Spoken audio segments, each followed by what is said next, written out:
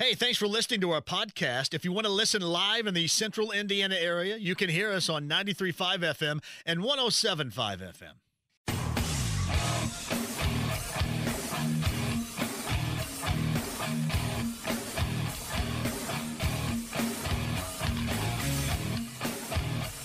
What in the hell do you think you're doing? Hey, John Boy. I'm telling you straight, it's my way or the highway. So anybody who wants to walk, do it now. Hey, everybody, we're all gonna get laid. And again, it's picked off. It's Darius Leonard. A pick six for the Maniac. Touchdown, I-N-D-Y. Yes, sir. Oh, the chicken! Double time! Miles Turner. Yeah! John, I have never been better to be on the air with you here in Indianapolis, a place where so many of my dreams have come true. The Ride with JMV on 93.5 and 107.5. The Fan. Welcome in, everybody. It's been a long time since I've been sitting in this studio, mind you. Big news of the day. Blankenship waived. That is something we talked about yesterday that probably was going to come. And in fact, you hate to sit here and, talk that way about somebody losing their gig because that does stink when you are paid to kick and to hit. And then you had all that go haywire from not only the place kicking department, but the kickoff department on Sunday. And knowing that this Colts team dealt with this a couple of years ago and let it slide to the point to where it was more than fairly detrimental for this team. Also knowing that Blankenship certainly didn't have the type of been there, done that, future Hall of Fame recognition or credentials for this, that something like this was going to happen. So that was Tom Pelissero a little bit early, actually about 17 or so minutes ago, saying the Colts are waiving Rodrigo Blankenship. So now you're out looking for somebody else. And you have heard, I think it was Joel A. Erickson of the Star that had your garden variety of guys that are available on the open market, one being Josh Lambo. Josh Lambo's got an interesting storyline, especially being a former kicker down in Jacksonville. I don't know if I have enough time here in this opening segment to go into all that. But he, among others, have been, and I'm assuming still will be, unless they've absolutely decided on somebody, brought in. But it did not take too long for them to make this decision, and it stinks, right, for the guy, but for the team, it had to be done. And you could say, well, a lot of other guys besides Blankenship that stunk it up on Sunday. There's no question about that. But a game-winning opportunity like that in what is absolute going to knock down, make territory for an NFL-level kicker, you just can't have that happen. You just can't. Yeah, this team can't have that happen. I was just thinking about this, and people think, well, all you're doing is talking about the negative, but it has been brought to my attention. What if, because they've had so many deeply rooted struggles down in Jacksonville, what if they end up starting the season 0-1-1? Now, you don't want to think about that, because then you got Kansas City in the home opener, week number 3.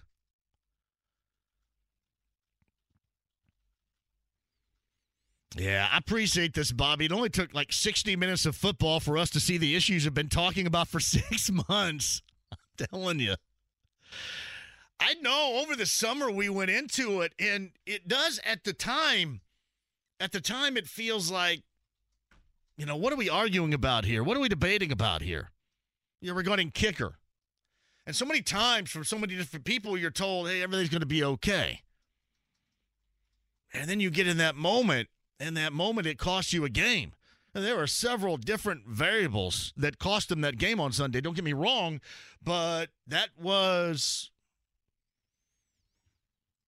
kind of the end result of it all, where they had the opportunity through all that garbage to walk out of there and win. And he didn't get it done.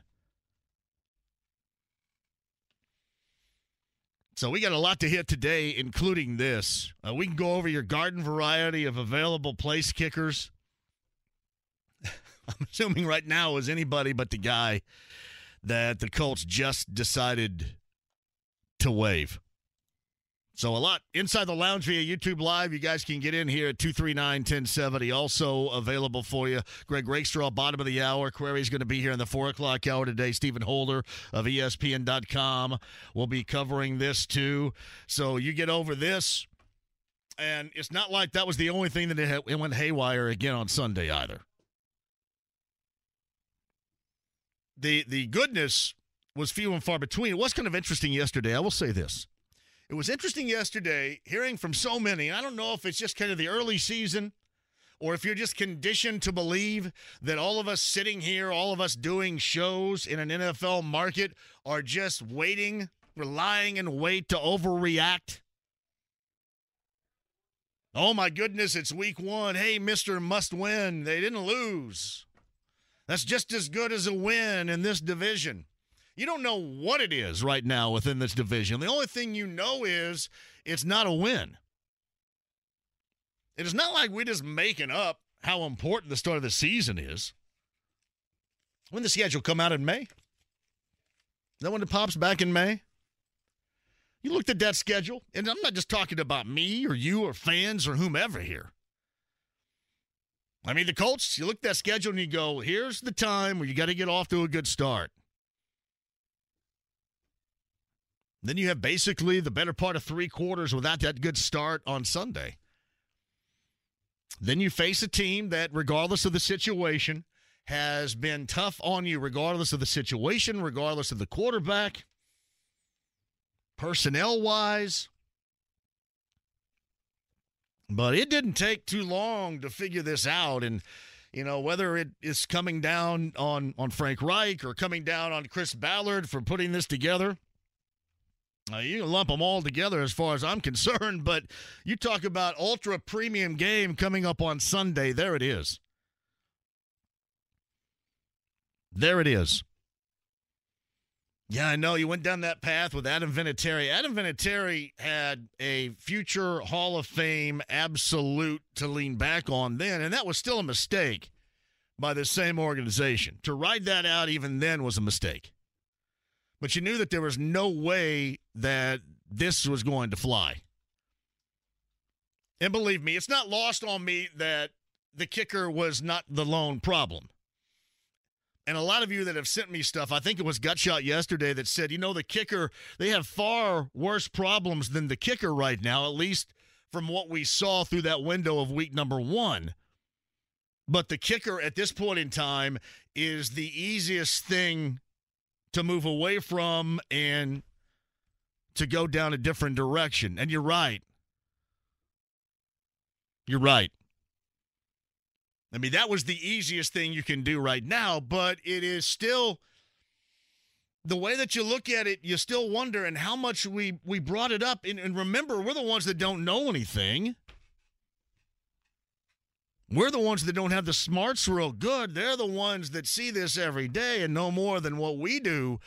And when you and when numbnuts like us can figure this out, you know, kind of worry about it before the start of the season. I know some were saying, hey, just settle down. Nobody really cares. Everything's going to be okay.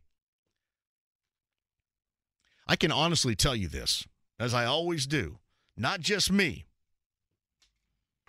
but people over there, you've been down this everything is going to be all right path before, and it hasn't worked out. There's no doubt, incredibly fortunate, absolutely lucky for just tying on Sunday, but this whole everything's going to be okay path has happened before. So not a lot of people are completely buying in on it right now. You can consider certainly that fourth quarter as maybe that is, hey, this is the team that you're looking for, you know, with a stepping stone in mind. Yeah, hopefully so. Because the margin of error, even early in the season like this, is shrinking. That's one thing that did, because you don't know how this is going to play further down the road. You just know that at week number 1, the AFC South looked ridiculous as far as winning is concerned.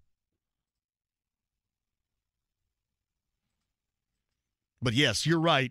As far as attention to the kicker over other things that went wrong, there is no doubt about that. I mean, that is the easiest thing you could do, and because that was what was on top of mind, I mean, nobody's going to, for a drop touchdown pass, going to cut loose Alec Pierce. Nobody's going to cut loose the quarterback for 4, quarterback snap fumbles. Nobody's going to cut loose Braden Smith for allowing 34-year-old Jerry Hughes to turnstile him for a sack. Nobody's going to cut loose Yannick Ngakoue because he was non-existent in week number 1 for this team when there was a great deal of anticipation to see what he can do. I mean, you can go down the list here. This was the thing that you could openly do that you felt you had to do.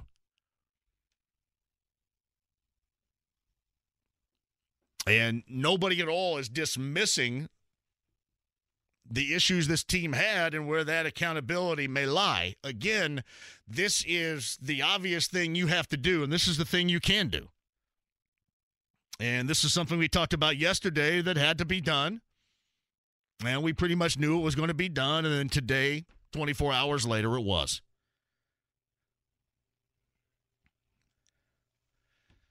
Just talked about this back during camp, and again, you get that pat on the back, and hey, we see it every day. I have a lot of confidence in this and a lot of confidence in that, until it costs you a game. And it did, much like Alec Pierce's drop cost them a game, much like that 4th down call from Frank Wright cost them a game. I mean, all this played into it. But all this certainly would get dealt with on different levels. I love this. Hey, JMV, are you ever tired of being accurate? I am not tired of being accurate. I'm not accurate about everything. I guess I'm just accurate about stuff that's obvious, right? And that's the way that it should be. I mean, if you pay attention enough, whether you're me or you're somebody on the daily beat that covers the Colts, this is stuff that you're going to notice just by being there, or in their case, being there. In my case, just paying attention. Now, we're the ones that talked about Sanchez being gone for the season. Why in the world are you talking about a punter? A punter's easy. Easy this and easy that. It does. The stuff does matter. As we talked about with Sanchez at the time, you take away a sure thing. You bring in Jake Verity for training camp because you're not completely satisfied with what you had. I mean, at this point, maybe you should have brought in somebody that you felt really had a solid opportunity to win the job. Because it didn't look like that Verity was ready for prime time from the gate.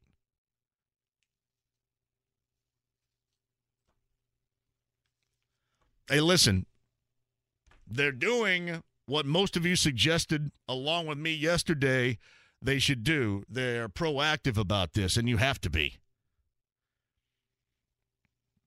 Hopefully in a month, they're back on track, and this is meaningless.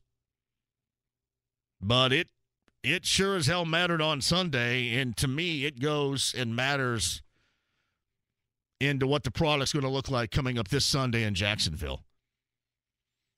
I can't even imagine. Somebody asked me that a little bit earlier. So what happens if they do lose again? A lot of people say, well, there's no way. They're just so much better. Yeah, I mean, come on. We are past the time where you say there's no way. We are in the moment of, if the crap's going to happen, it probably is going to happen to your team, because that's the way of the world around here. Seriously, look at it all. Everybody thinks I was just bringing that up because it was the offseason, it was the summertime, there was nothing else to talk about, but look at all the teams that everybody cheers for around here. You just sit around and you wait for the crap to happen.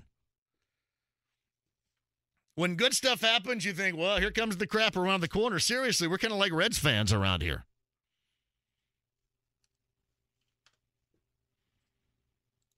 It's a true story. Hey, JMV, so many scapegoats for the Irsay Ballard Reich blank show here. Wins, Hot Rod, who's next? Here's who's going to be next. It's going to be the head coach.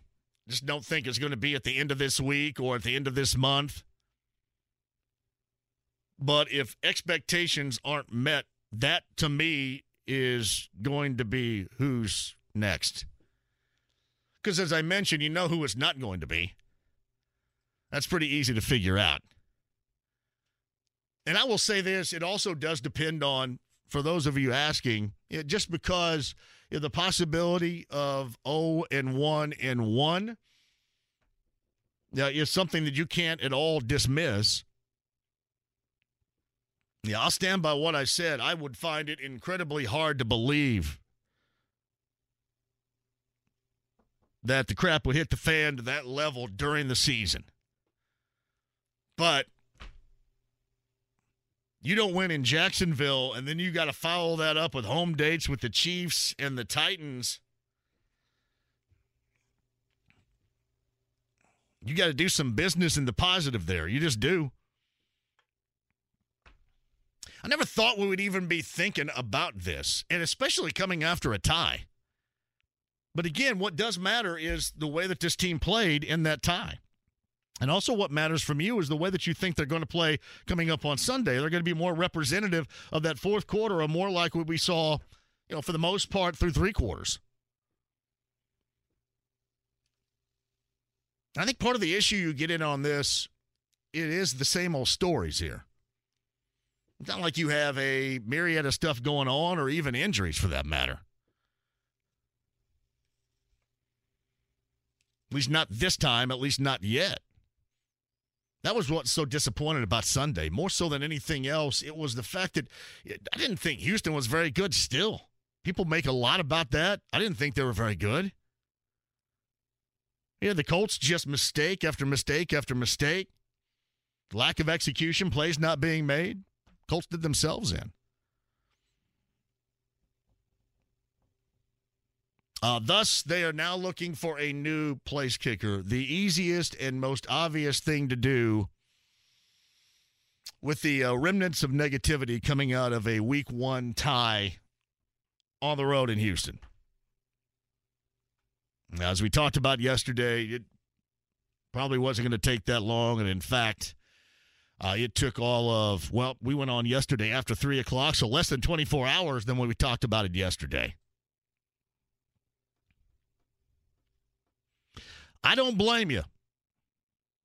I don't blame you for the feeling the way that you feel. But that was the easiest. We'll see who they end up getting, whether it's Josh Lambo. Who else did they bring in over there, Kyle? Have you seen any other names? I think Joel A. Erickson had maybe some other names. I don't think Badgley was one, correct?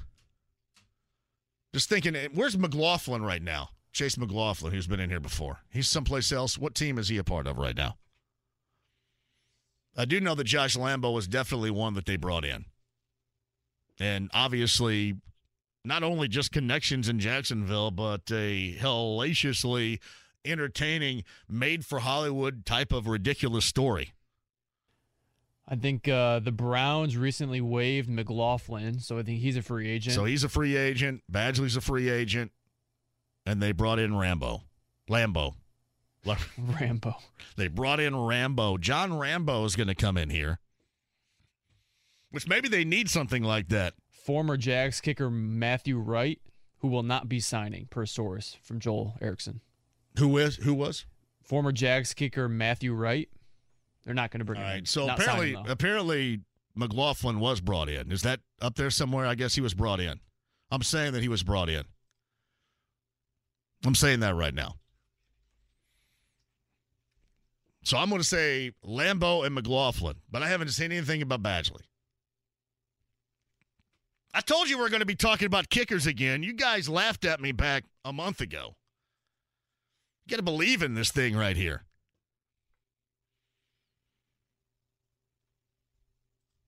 JMV, the first mistake Chris Ballard did in the hot rod situation was never giving him true competition during the offseason. That's what I just said, too. I mean, you bring in Jake Verity, and from the jump, I mean, even people that were out there every day and caught a glimpse of this so-called place-kicking competition, that dude didn't look ready for prime time at all. You did. You just kind of handed over the gig right there. Yeah, without question. All right, we can start right there. Greg Rakestraw is going to join us coming up on the other side. The post-game show host and more will join us. Again, Blankenship cut, according to Tom Pelissero of the NFL Network. And the Colts, as I mentioned, and I know that the Star had mentioned, Josh Lambo brought in. I'll mention Chase McLaughlin brought in. And just your garden variety, again, guys that they're going to try out to be that starting place kicker coming up on Sunday, and what is just a huge, huge game. And listen, I would love to be wrong about the early season must-wins, but come on. Come on. So big. We have tickets to give away, too, by the way. Did I forget about to do that yesterday? We don't? I thought I got an email from, my email's all over the place, by the way. Kyle got a glimpse of me down on 5 today. I'm shaking my fist. My email! Where is it? Where's my stuff? Trying to find it. We do. Luke Combs, right? No? I thought we had a Luke Combs. Is that next week? I just have to be making stuff. I swear I saw that somewhere. I just didn't dream it. I had a hell of a dream last night, but it did not involve Luke Combs tickets. Hell of a dream, though. Frankie Valley? Yeah, that's it. Frankie Valley in the Four Seasons. I may have to do my rendition of Grease. Grease is the word. Might have to do that. Did McLaughlin, when he was around, did he kick off? Or was that was still Sanchez that was doing that here, right? Sanchez was healthy, so Sanchez was doing it. Man, don't ever try to tell me that the punter being lost for the season is not a big deal. Don't ever say that again, all right? Are we keeping track about the accuracy of the conversation training camp-wise here? Am I allowed to keep track? Or is that a bad look by me? Can I keep track of the things I was right about? Or am I not allowed to? Do I just have to be full jackass to do that? Or at least try to, or lie about it, or whatever? How do I work that? Is it okay? Yeah, don't tell me that I waste my time on punters and kickers in August ever again, please. Yeah, I saw this a little bit earlier today as well. Dan Orlovsky tweeted this. The Colts have protection issues, both plan and people will need to be fixed ASAP. And we talked about this yesterday. I just want to know, and this is something I'm going to ask Stephen Holder coming up in the 5 o'clock hour. It is a matter of time until what? And this is involving the offensive line. It's a matter of time until what? Question mark. Don't answer it. Do you have in mind what the way you want to answer it? I think so, yeah. It is a matter of time. Only a matter of time until we see what? I'll answer that on the other side. Rakestraw is going to be there, too. Queries coming up in the 4 o'clock hour. Stephen Holder in the 5. Big news today so far is Blankenship waived, and they're going to bring in a battery of unemployed place kickers to see who's going to win that gig to kick coming up in Jacksonville on Sunday, including Josh Lambo and, at least according to me, Chase McLaughlin. We'll follow that story and more coming up. This show loaded and ready to go at 239-1070. Email address is jmv@radio-1.com, everybody. Send them. I'll fire it up in a minute. Inside the Lounge via YouTube Live, I'll jump in there with you guys coming up as well. And you've got the stream, you've got the app. HD Radio is fantastic. It's 93.5 and 107.5 The Fan. Don't move. The Ride with JMV. Fat, drunk, and stupid is no way to go through life, son. 93.5 and 107.5 The Fan. Oh, the names like Josh Lambo, Chase McLaughlin. Seen any others? I popped the McLaughlin for everybody there. The you guys Matthew can have Wright that one. guy, but he's not going to happen. Who's that? Former Jags kicker. They brought him in. They're not going to sign him. So Lambo? It must have been pretty bad. What was McLaughlin from 40 to 49 a year ago? He was with the Browns last year. He was 4 for 10. Woo! Not great. Mark writes this: kicker is irrelevant if they lose to Jacksonville. Well, there's no question about that. But, I mean, you got to have one, though, Mark, for Jacksonville. I guess. I mean, you don't necessarily have to, I guess. But let's just say they would like to have one that they could have a little trust. I do agree with this. We'll see how this goes down, but 0-1-1, if that's the case after Jacksonville with Kansas City on the doorstep, that's walking the head coach down the path. Yeah, no doubt about that. If you get a lot of the same issues that you did for the better part of 3 quarters on Sunday, that's walking the coach down the path. I think it would take a great deal for anything like that. And really, even if you don't like Frank Reich, you probably don't want that to happen because that means complete and utter total FUBAR. I know a lot of you aren't believing that. You're thinking the fourth quarter was, what you're going to see from here on out, at least down in Jacksonville this weekend. But the problem is there's been more negative and positive, and there's a reason why people have that lean. You didn't have that lean back during the Manning era. It was always the lean to positive. Now, there's a reason why a lot of people tend to go that direction before the positive, because you've just seen so much negative. You're conditioned to do that. And I told you yesterday, there's no reason for me wanting to do this or be negative every day. You just are forced to talk to how things are going, how things are, how things have been. And in those categories, that's the truth. Rodrigo Blankenship waived by the Colts, and their search for a place kicker not just underway, but now continues. Stephen Holder in the 5 o'clock hour. Query is going to join us after 4. Greg Rakestraw, the post-game show host and more, is with us via the Andy Moore Automotive Group hotline. Did you, like I feel, that especially after that miss, the days were numbered for Rodrigo Blankenship here with the Colts? That was it. When it was that bad of a miss and that high of stakes, and the first really critical kick after you had won the kicking camp battle, I'm not surprised they are making a move. Again, clearly there were concerns last year when he was basically a healthy scratch from the middle of the year on in favor of Michael Badgley. And so knowing that the first big-time kick of this year went haywire, I was not surprised at all that move was made earlier this afternoon. I know a lot of people suggest, hey, either it's not that big of a deal, they have deeply rooted problems worse than that, or, you make this change, give him another chance. You have to do something, because they also have a past history with letting Adam Vinatieri play out that role, and that was incredibly detrimental to the team 3 years ago. Well, what I would say is this, is that, there were more makes than misses. Enough in 2020 to catch your attention. You bring him back in 2021. He has some misses. He's going through an injury issue, and basically then you keep him on the sidelines for the rest of the year. Having been out there in Westfield, I can tell you he definitively was the winner of the camp battle with Jake Verity. Rodrigo was better, but it doesn't. Again, all that goes away when you are handed the opportunity to win a football game from 42 yards out, and you're doing so in perfect weather conditions, and you miss it that badly. Somebody that has the same level of talent, if not better. And the other thing that plays into this as well are the kickoffs. And I will treat this differently than most everybody else.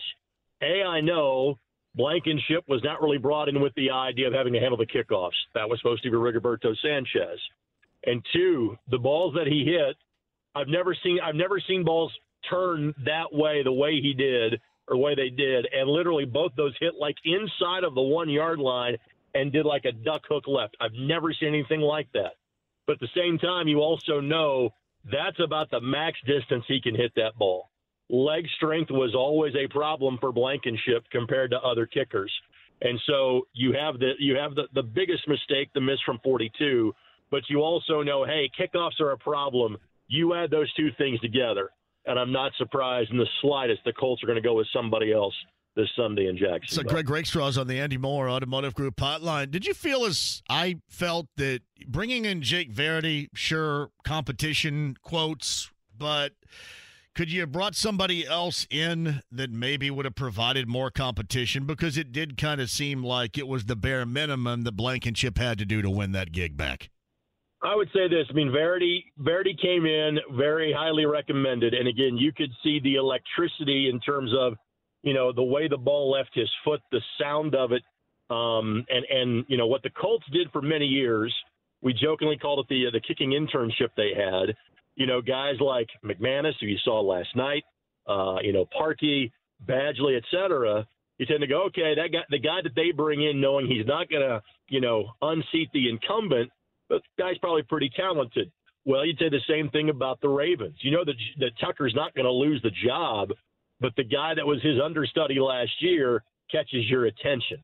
So I don't fault the Colts for who they brought in. It was an open competition. And in terms of accuracy, Blankenship won the job. And I think the thing that Colts fans will find, even those that cover the team that will find, it's not like there is an easy choice to say, hey, that's the guy you should go bring in. This is not to some degree the gift the Colts got, that when Sanchez got hurt, you had a guy that had been a punter in the NFL for 5 years that was all of a sudden available the way that Matt Hawk was. There's not that easy of a choice in terms of who you got to go out and get, but just the thought is whomever you get, if I can have a stronger leg and should be able to make one from 42 when the game is on the line. Yeah. So here's from Tom Pelissero. The Colts are signing kickers Chase McLaughlin and Lucas Havrisk to the practice squad.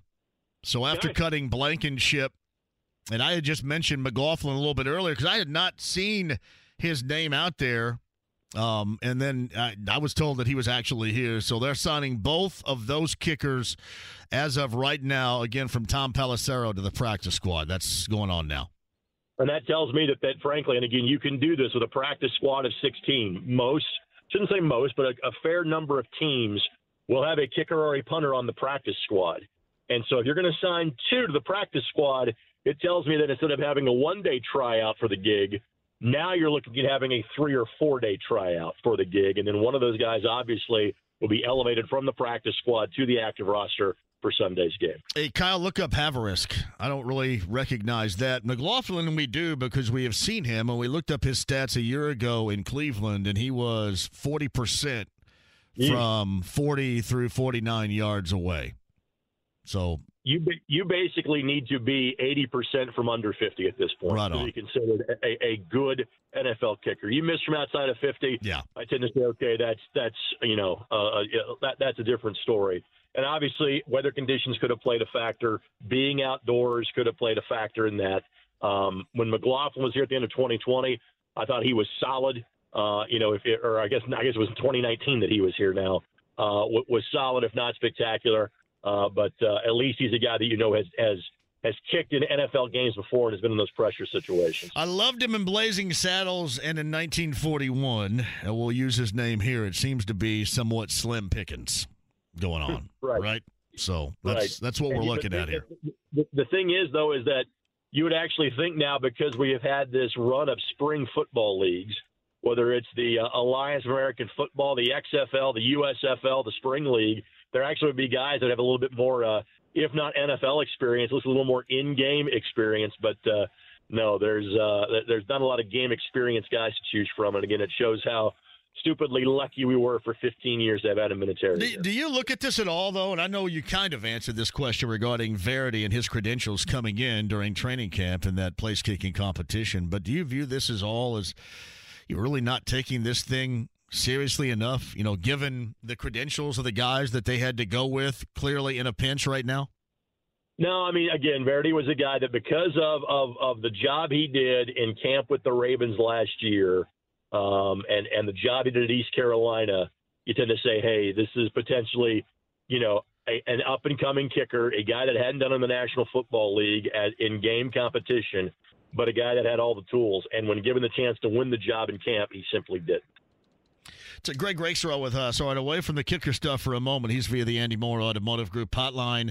I know There was a mixed-in, drive that was sustained and should have ended at least in a touchdown, and it did not. But what kind of concerned me more so than anything else about that tie on Sunday, Greg, was the way for the better part of nearly 3 quarters this team looked, and the way it was comparable to the way that it looked to end the season in January in Jacksonville. That was more of a concern with me and really kind of outweighed the performance we saw to wake up of sorts in the fourth quarter Sunday.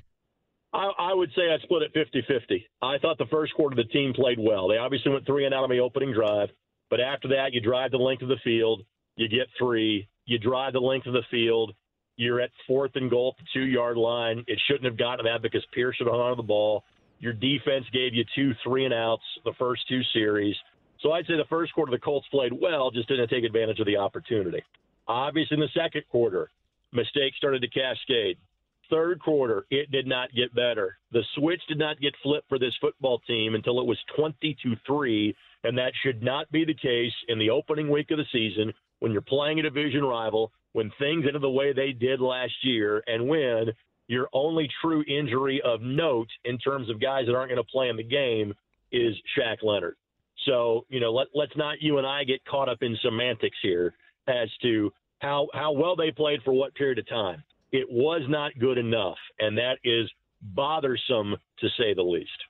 It's a Greg Rakestraw. He's the post-game show host with us via the Andy Moore Automotive Group hotline. We'll get back to some of the negatives in a second, but the positives stood out, especially offensively. It was Jonathan Taylor once again and Michael Pittman Jr. And I said this yesterday about Michael Pittman Jr. I love the fact that people, even Colts fans, continue to describe him as a number 2 and not a number 1 because he's going to put up number 1 type of numbers and take that motivation of being slighted every single week and put that fight to the field, and I love that about him. He's going to tell you he's number 1 with a very specific finger. People keep telling him that because the dude can play. And you heard me say this consistently that, again, questions about Colts receiver depth, extremely valid. People that thought the Colts would have a number 1 receiver, extremely inaccurate. Pittman is that dude. I think he is going to have a huge year. And I realize, again, defenses will be shaded to try to stop him. But I say that to a point because you can only key on so many guys in terms of how you defend a football team. And as long as 28 is on the field, you can't be throwing that many dudes at number 11 because 28 is going to run roughshod on you. So that is the saving grace, other than the come from behind effort and the gift that is the AFC South and the fact that Colts tied and are in first place in the division. But the 2 guys that you absolutely had zero question about, that you said, hey, they have to bring it every Sunday offensively, those guys did. Jonathan Taylor and Michael Pittman Jr. They were both fantastic. It's Greg Rakestraw via the Andy Moore Automotive Group hotline. So you think at all that this is a dangerous territory? And I know somebody asked me this a little bit earlier, and I said this is just not Jim Irsay. But is there dangerous territory coming off a tie, going to Jacksonville, and a potential to start 0-1-1 with Kansas City in your home opener on the horizon? Is there a potential danger zone at all, you think, for the head coach? I think that's taken a big leap in the wrong direction in terms of it getting there for Frank. And knowing that, the last mid-year coaching change for this franchise, you hear me slowing down to have the mental wheels in my head start going, would have been Rick Venturi in 91 with Ron Meyer, right? Yeah, I think before that was a coordinator. Didn't you have it was Pep Hamilton, right? Right, exactly. Where those things typically have just not happened in terms of making a change with this football team. It's a danger zone for the team. I am not getting to the point of saying we're potentially somebody's coaching for their job. I don't think we're at that point yet. It's Greg Rakestraw with us. All right, high school-wise, what you got working this week for you? Got Ben Davis and Warren Central. Last year when they got together, it was 57-56. They have played every year since 1937. Both teams are 2-2. I think Ben Davis is in a little better spot than Warren Central is. Warren had a lot of returning pieces about a quarterback change. I think that has kind of thrown them off a little bit to start the year. Ben Davis has losses to the teams that might be 1 and 2 in the state currently in terms of Center Grove and in terms of Brownsburg, and both of them were single-score games. In Brownsburg's case, Ben Davis kind of caught up late and had a chance and couldn't get a stop or couldn't get a score to win the game. In the Center Grove game last week, they led in the fourth quarter, and then Center Grove scored late to win it 35-34. So Ben Davis and Warren Central, year in, year out, one of the best rivalries in the state of Indiana, and that's my game on Friday night. That's going to be a good time. And back to the college football grind coming up on Saturday again for the local squads, too. Notre Dame, the negativity at Notre Dame's probably similar to the week 1 negativity we've been having floating around here so far. And the thing is that obviously now once you get a quarterback injury, your season just took an amazing and negative left turn if you're Notre Dame. And so, that program had got to the point where it's, they have not been as concerned with, hey, are we going to be over 500 this year? With, are we in the college football playoff or not this year? And without having that conference to fall back on, once you start 0-2, it's almost a fair question. Hey, what exactly do the next 10 weeks look like for Notre Dame? What's the motivation for this group, knowing you're not playing in the college football semifinals at this point? Greg Rakestraw with us. Always a pleasure, my friend. I appreciate that. We'll be listening up not only on Friday, but after the game coming up on Sunday. And hopefully you have much better things to talk about, right? I hope, much like I hope. I can't fix the pregame for you in week 2. I hope for you the pregame's a little more positive going into week number 3. Yeah, be nice, wouldn't it? I'm telling you, you just kind of sit and wait. That's the way sports around here have been with the teams everybody roots for. With that glimmer of positivity, it's always followed by a big crap sandwich. Most of the time now, here recently. Are you back at Bottle Works on Sunday, or will you be in the studio? I believe we'll be in the studio. I don't know if we're going to do the Bottle Works thing again. Although that was a really good time. I can't lie about that. That was a hell of a time. But so you'll have to confine your drinking to Bud Light Blue Mondays and Fridays. Okay, yeah, got it. No, they always just bring all that over and just sit it right in front of me too. I mean, they know where to go. I'm going to pop the bubble for everybody listening. Okay. John rarely drinks. Okay, it's why the sponsors are always flocking to John from an alcohol standpoint. They know he's not going to drink them out of free product when they bring it to the table. It will sit there for show. So you can sneak by the program. He might hand you a freebie, the one that he doesn't drink. I think they know this. I'm careful about where I can drink. I can drink like crazy, but I'm careful about where that happens. Is that fair to say? Yes. Yeah. Yes. So I'm a little careful about that. Like, having seen you bobbing drunk in a pool in Florida in 2016, I can verify that. Yes, I was bobbing. I was bobbing around in the pool you for your real. Own flotation device while holding a beer in each hand. Yes, I can verify that. Yeah. Thanks, buddy. I appreciate it. See you, dude. It's Greg Rakestraw, the Eddie Moore Automotive Group hotline. Chase McLaughlin and Lucas Haverisk. The Colts have signed both of those kickers to the practice squad after waiving Rodrigo Blankenship a little bit earlier today. Do you have the stats on Haverisk, NFL-wise? Is there any There is none because he was in college last year. He was at Arizona last year, right? Yeah. What was his college stats? Last year he went 9 of 14 from field goals, 6 of 7. He spent 5 years in college, so he was 64% in his college career. Not great. McLaughlin Haverisk. I've get a lot of people saying and asking me, well, first they asked, do you think that Frank's coaching for his job? And other people saying that they believe Frank's coaching for his job. Hey, I'm not thinking, for example, that the owner is happy about anything whatsoever. I still think things are going to have to get worse for that to happen. You understand? And don't take that, because I know there's some jackassery that goes on. Don't take that as, oh, you're just blowing sunshine up the cut. No, I'm not at all. I just think things are going to have to get worse for that point to occur. And I know a lot of you would love to see a change in head coach right now. You like Frank, but you don't think he's the guy. There's no doubt that he hasn't shown that yet. But at the same time, I still think this season, this early, is going to have to be a lot worse. Things are going to have to get a lot worse for that to ever become a possibility. We'll dive into that a little bit more coming up. Again, the 4 o'clock hour, Jake Query, 5 o'clock hour, Stephen Holder. Inside the Lounge via YouTube Live. That is where the conversation is poppin' right now. First place kickers and then the rest of the squad in a preparation for Jacksonville coming up on Sunday. The Ride with JMV's on 93.5 and 107.5 The Fan. The Ride with JMV. This will be the high point of my day. It's all downhill from here. 93.5 and 107.5 The Fan. Stephen Holder of ESPN.com is going to join us at the 5 o'clock hour. Joe's Grill, Fishers. Oh, that's going to be Nally and Miller and the crew with me and Brent Halverson. Week 2 of our Large City Bourbon Locks, Luna Azul Tequila Shots on Thursday. Love to see you there. Nora location of Taylor's Pub 2 on a Bud Light Blue Friday this Friday off of Westfield Boulevard and 82nd Street. I always get it mixed up in there. That's the land of Jake Query, who's going to join us coming up in a minute. We're going to have Chiefs and Colts tickets set up for that one. Steven San Antonio writes this regarding my response that indeed Frank Reich was an owner guy when he was hired. Yeah, but the owner has lost out now on a lot of confidence with the way that he vouched for Wentz, and that is very true. That is very true regarding Frank Reich.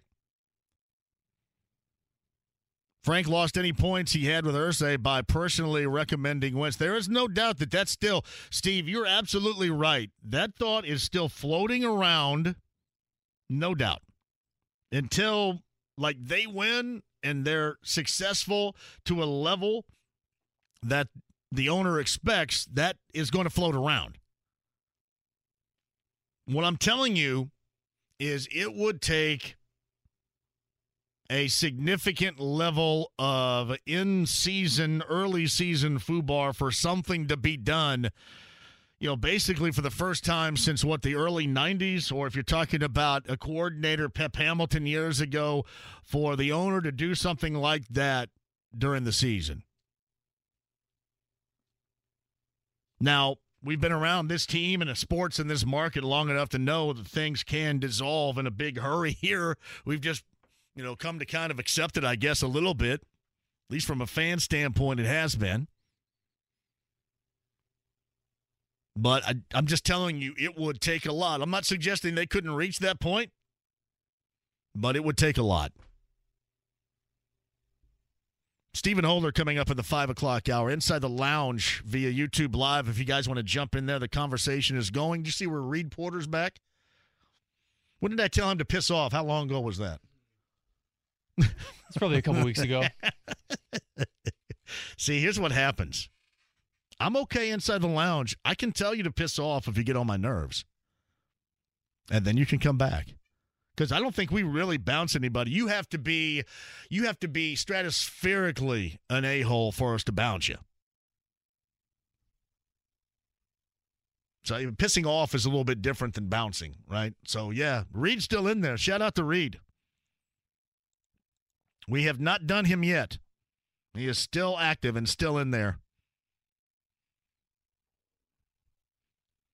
Yeah, that's pretty funny. All right, by the way, too, Rodrigo Blankenship waived, and the Colts signed to the practice squad a little bit earlier today, in case you missed it. Chase McLaughlin, a name that you know well, and Lucas Havarisk, who is a rookie out of Arizona.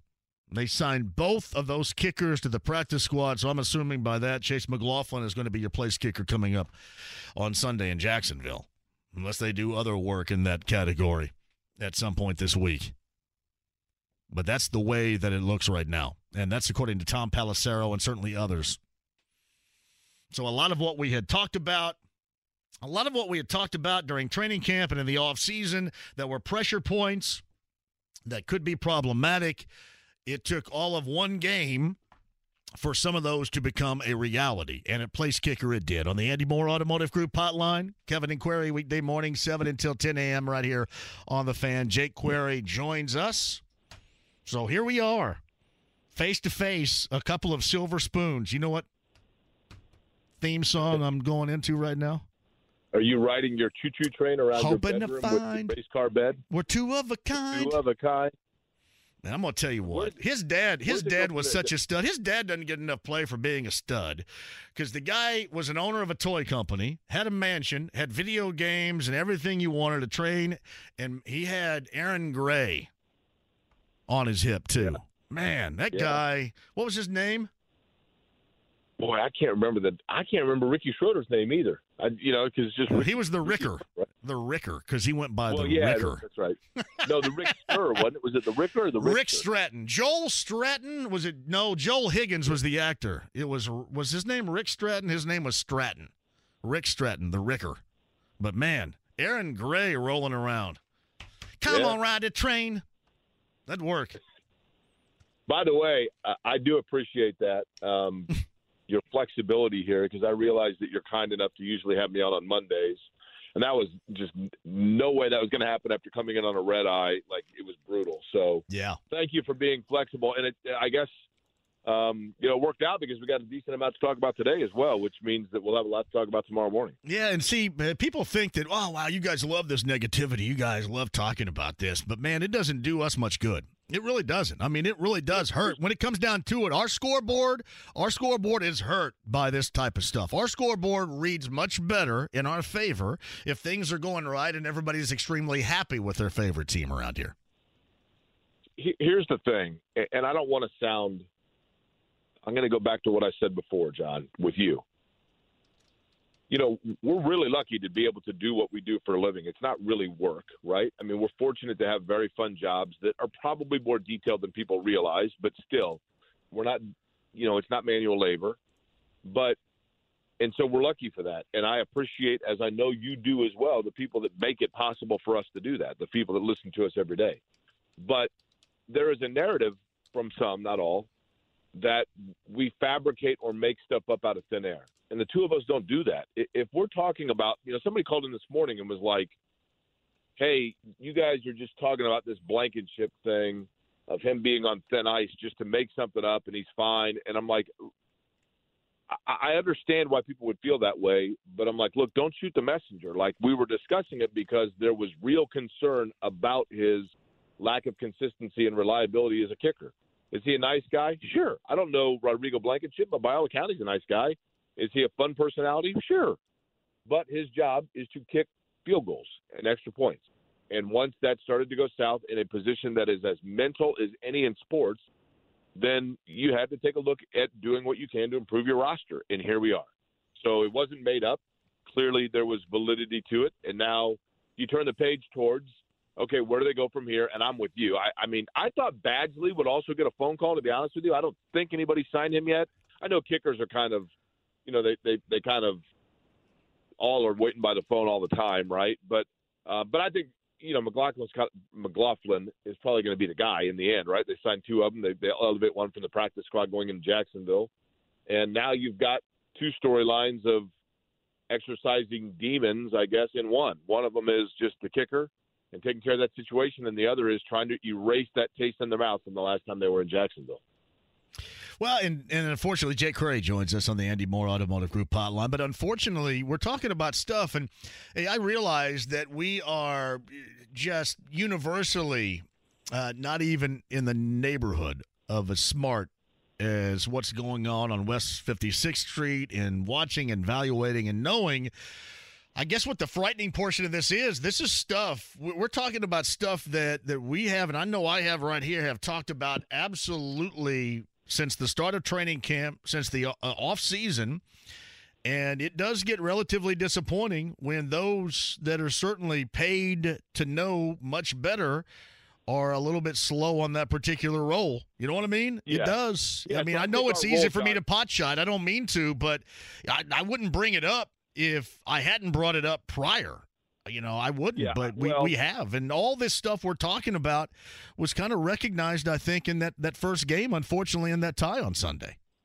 Yeah, I think, look, it comes down to three things. There are three pursuits of it. Nobody cares about, like, our job execution, I realize. But, there are three levels to a story.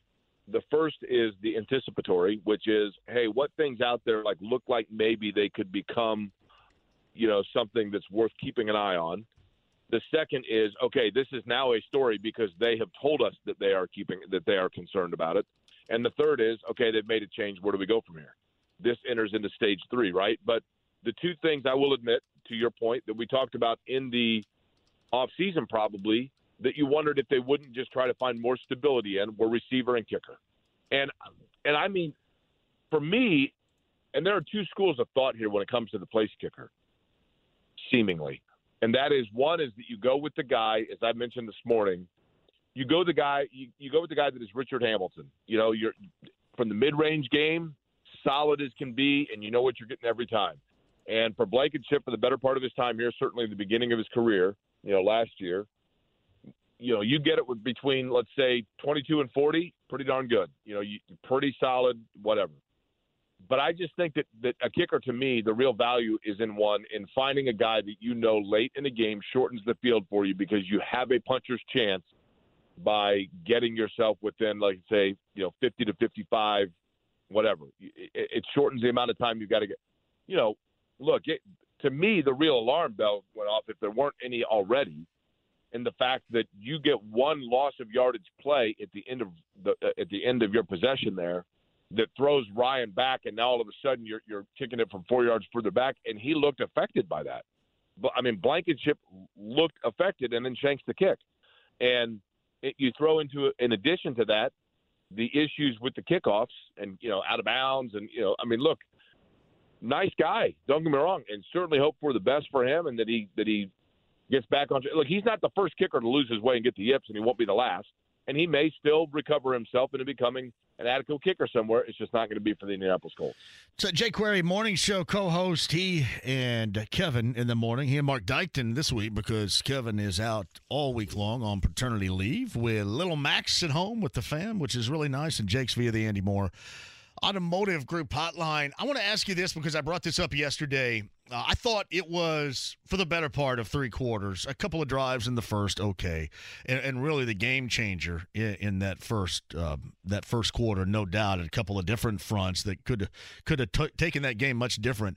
But do you think that you more play off of the fourth quarter when they stepped up, got back into it, gave themselves a chance to win, or more of what was a lot in those first 3 quarters, of which we saw in 4 quarters back in January in Jacksonville? That was kind of what I recalled when I was watching that game, in particular in the second and third quarters. What are you relying upon to maybe go into week 2 in Jacksonville from this team from what you saw Sunday?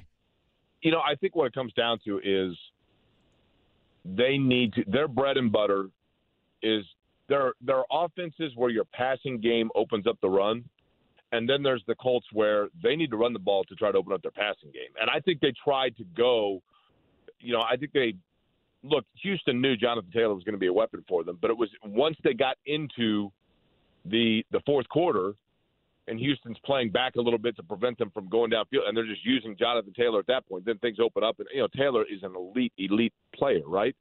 What they need, John, is they've got to get – and this is a little of the chicken egg, because they need to establish a passing game to keep defenses honest enough where then you go to your bell cow, which is Jonathan Taylor, who can beat you any which way but Tuesday. But teams have to have some balance defensively. It, has to respect your passing game a little bit to make things easier on Taylor. And they don't have that yet. I mean, to me, that's the issue. So, how do you – the only way that you develop that passing game is to consistently go to it, and then you're getting away from Taylor. So it's kind of a catch-22 there. But I think they've got to develop – I thought Pittman looked good, obviously. Alec Pierce really hurt him. He's a rookie. I mean, I know he may still be a wonderful player.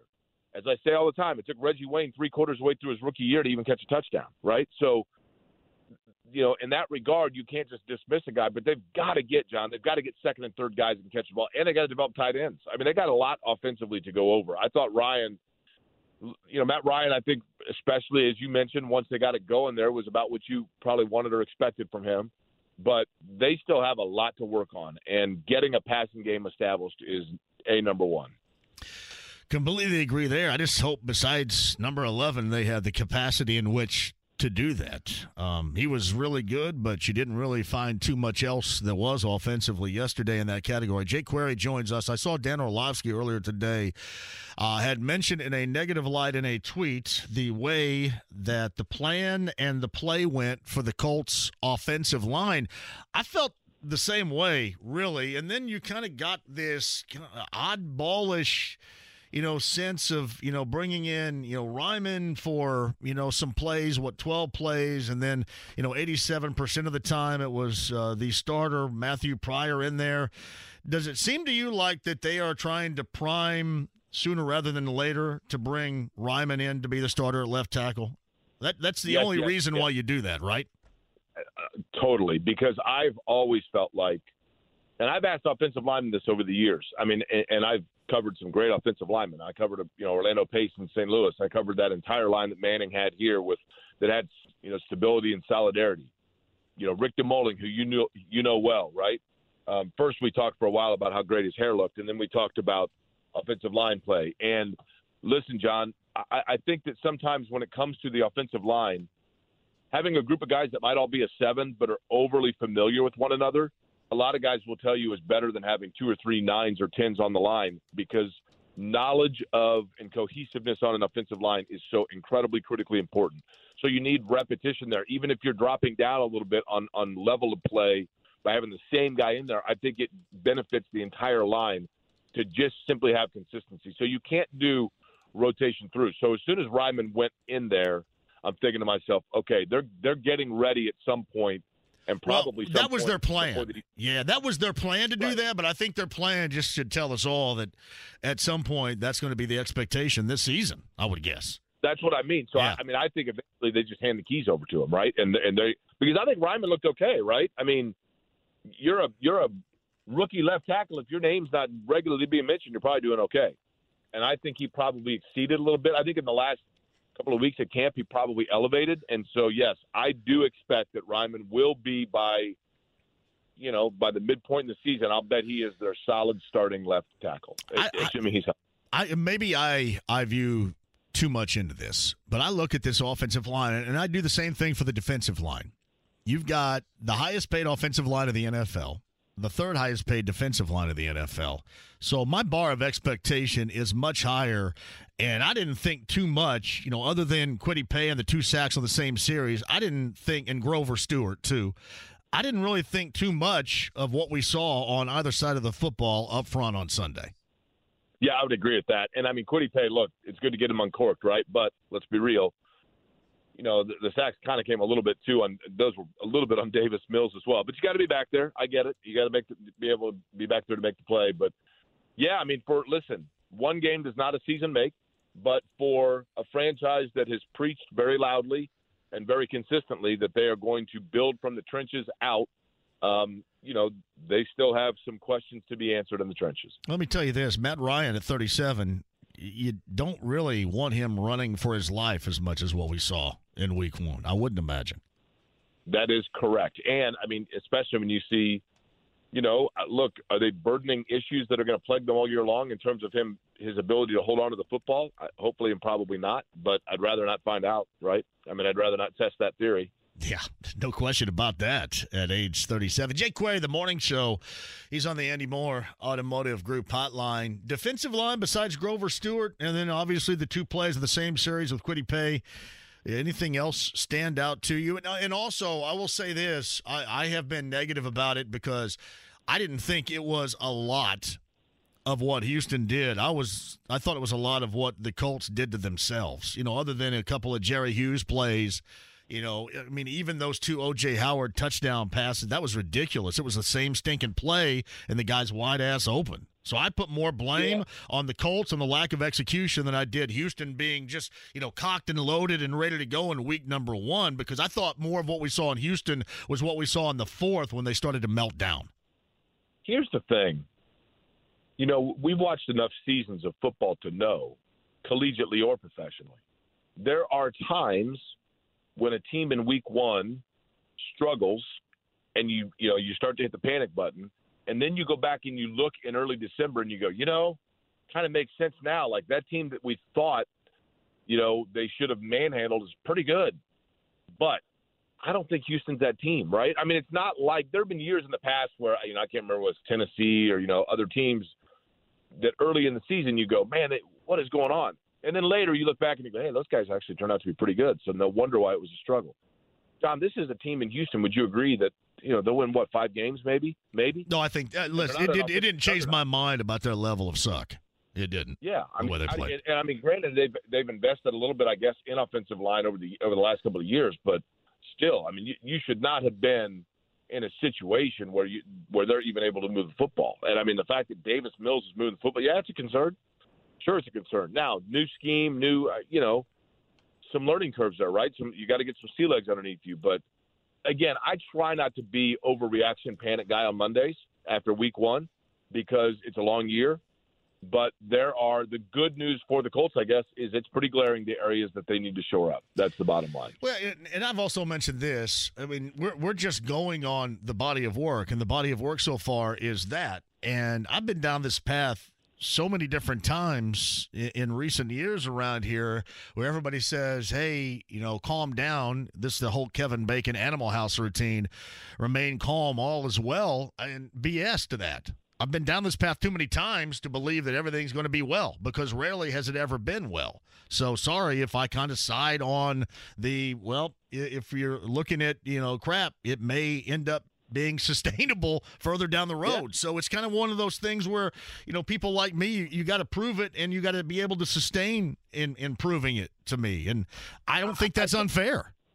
John, I think the one thing that gets a little bit tiresome is probably the wrong word. And I want to be clear here. I realize that I opened the segment by saying, look, when we're talking about a player that's on thin ice, we're not making that up, right? And clearly in this case, that was the case with Blankenship. But there is some truth to this as well, and that is I know that he had a bad game, but you don't cut a guy after one bad game. So what was it that they didn't see about him before Houston that everybody else seemingly could see, or did they? They were not. They were very supportive of him publicly. It's the easiest thing to do right now from, that game that ended in a tie and what really went haywire with the 2 out-of-bounds kicks and the missed field goal. You combine that, Jake, with this. It was, A, the easiest thing to do. B, you have a history of, with Adam Vinatieri 3 years ago, you rode that thing out, and that was detrimental to your team and winning. We saw that, and, again, it's something that you had going in that we said that they had, but they said they didn't, and that was a lack of really deeply legitimate trust in a place kicker that won a contest that really wasn't that much of a contest against the guy that wasn't any good. That's kind of, to me, that 4 layers of where we are at place kicker right now. Interesting you mentioned Vinatieri because I mentioned that as well, was this morning of, the track record was there, the precedent was there of them sticking with the guy when they probably shouldn't have at the kicker position. And I realize that Vinatieri earns benefit of the doubt based on career. I get it. But, the precedent was there for them to ride this thing out too long, and obviously they finally saw enough, and that was that, right? So, I think they made the right move. But no, you had to. Yeah, you had to do something about it. But it is the easiest one. It's the one that you can absolutely do something about right here and right now. But I think it also stands to reason that you can think that they much like us, deep down inside, weren't too sold on Blankenship either. So. And all that stuff that we had heard, you're talking too much about it. I don't want to hear anybody again tell me I'm making too big of a deal out of a place kicker and a punter because both of those aspects came largely into play as to why this team tied on Sunday in Houston. I'm telling you right now, I've been saying this, I said it again this morning, I'll take my victory lap, not victory lap, but when Kevin and I did our list of 10 most indispensable Colts, and people laughed at me, rightly so, I get it. And I put Rigoberto Sanchez number 10, but John, I did so, and I prefaced it at the time by saying, I'm not saying he is one of the 10 best players on their roster, but he brings something to the table that is harder to replicate than people realize, and he was the only one on the roster at the time that did it, obviously. True, punters are, kind of a dime a dozen, but there's a lot more that goes into it than just putting the football against your foot and sending it the other way to flip a possession. There's holding. There's kickoffs. Rigoberto Sanchez, I think we're finding out, was a pretty valuable player, right? And a guy that top 10, probably not. But he brought a lot to the table, right? And I think we're seeing ripple effects now of his not being out there due to injury. Yeah. So Jake Query, the morning show, Kevin and Query. How are things going with Dykton? You keeping him in line? Good. I think he gets in there at like 5:30 in the morning and is ready to go. I think Mark's a funny dude, man. The thing about Mark that cracks me up is every day he comes up with a different impersonation that I don't even think he knew that he could do. So he's got some good voices, but we've had fun. Listen, I'm happy for Kevin. When Kevin had when his wife delivered their boy, I will give Kevin Bowen a lot of credit here, and I think this is cool. I think it's great. He basically said, like, hey, I'm taking the week off, and the phone went off, and that's the way it should be, man. I mean, you know what I mean? He's a dad, and he's a father, and I think it's good for him to kind of step away maybe from the Colts for a little bit for that week and just focus on what really matters, and that's good stuff. So look forward to having him back, but Mark and I have had fun in the meantime. I did a phone interview with the Sports Talk in Los Angeles back in January of 2006 in the parking lot at San Friscan in Mooresville when Blake was born with Michael Thompson and his co-host. Hold on a second. Let me go out and take this call. So, yes, I admire Kevin a great deal for that. Sweetheart, if you can just keep pushing for like 15 more minutes, I'll be right back. Didn't do me a damn bit of good either, to be honest with you. Not one. You know what's funny, too, when you think about it, and none of this is real, but when you think about it, as far as, an ownership transition, I'm really excited about where we are now. There's no doubt about it.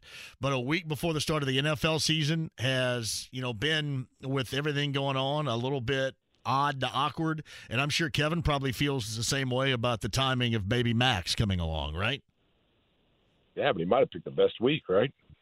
I mean, no, you got to be in here for this. I mean, yeah, you don't have to. If you're Kevin, obviously in his situation, you don't. But I mean, this is some stuff that you want to be a part of, especially the opening week of the NFL, because it is such a big deal to everybody around here. Listen, we're going through a corporate acquisition, so like the emails are a little slow right now anyway. So what the heck, like if you're gonna have it, now's the time to do it, right? But there is plenty to talk about, and I look forward to when he's back, because I think when it comes to breaking down the Colts and knowing the practice, what's going on in terms of their X's and O's, Kevin's the best. He's the best. So look forward to having him back. But we're having fun with it. In the meantime, It's kind of like, it really kind of feels like when your dad, like I feel like Dykton and I are in there having, cookie, like the great American cookie for breakfast every morning and hot dog and macaroni and cheese for dinner every night. It's like when mom's out on a business trip and it's like, heck yeah, let's go. You view Kevin Bowen as a father figure? I would say the father figure, but the taskmaster for sure. Like he's the one that kind of keeps it in line, right? Like we got to be honest about things. And hey, I was going to sing you the George Michael song, but I thought that's not what that song really means, so I didn't do it. I do like George Michael. I will be your father figure. Put your tiny hands in mine. That's just not what. Yeah.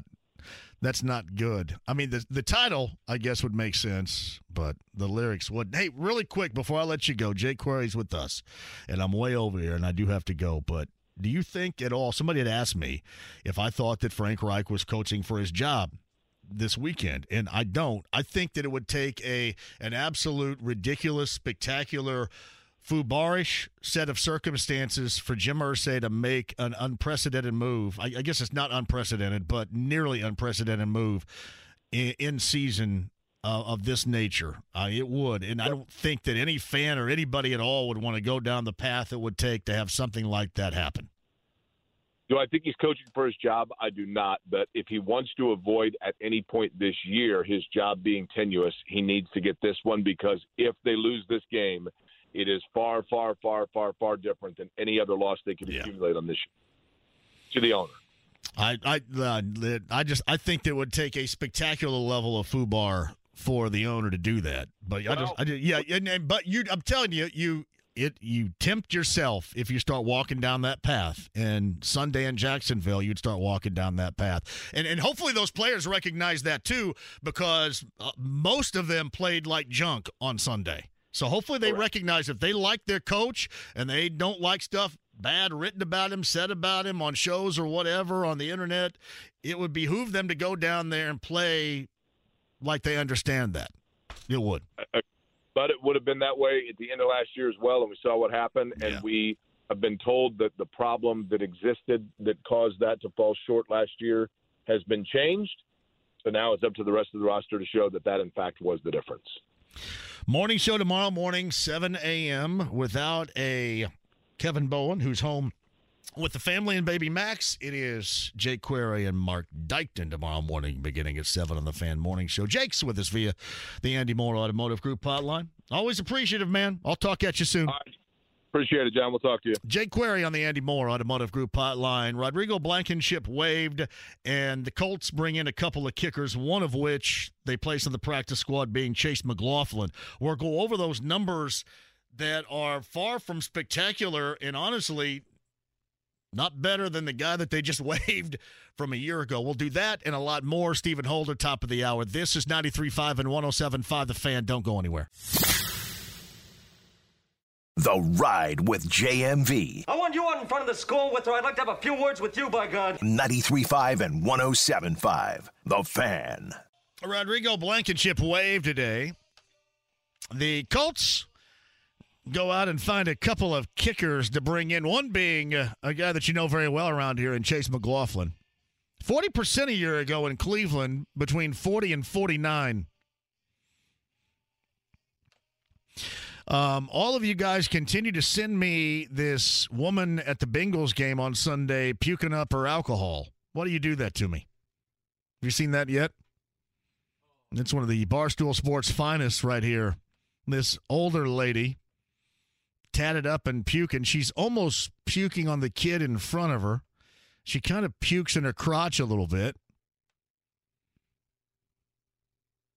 It's all basically coming out in beer, though, or what used to be beer, and it's something much different now. I'm going to do the play-by-play for these puke videos you send me. Would you stop it? Thank you.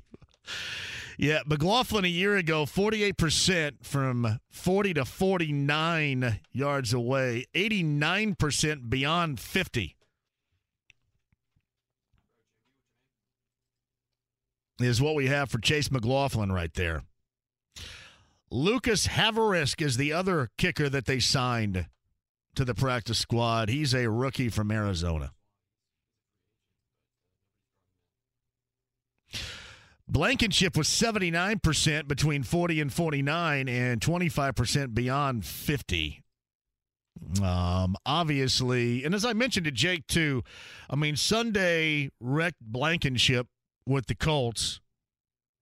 No question. But that was a move, after that disappointing start that you could make. I mean, all these other things we've been talking about to the negative, you're not going to make right now. And if you want to call, Blankenship being the scapegoat, other guys played equally bad.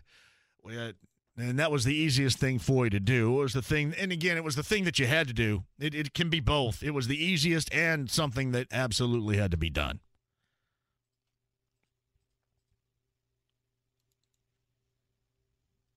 Yeah, no doubt about it. Hey, JMV, regarding the Frank Reich hot seat talk, it's pure coincidence that this offseason they hired senior defensive assistant in John Fox. Honestly, Greg Rakestraw brought it up. It's happened once. And then another time that I can remember with, offensive coordinator Pep Hamilton. It's twofold. In week 2, is this an incredibly important game? I mean, could this start the walk down a path that you can't come back from? Sure, I'll listen to that. But at the same time, it is week number 2, and I can't even fathom that Jim Irsay would do something like that. But even the fact that this is brought up conversationally, and I'm not suggesting that Frank is doing a great job and certainly is not, not a guy that should be on the hot seat at some point, but I think this is way too soon for that.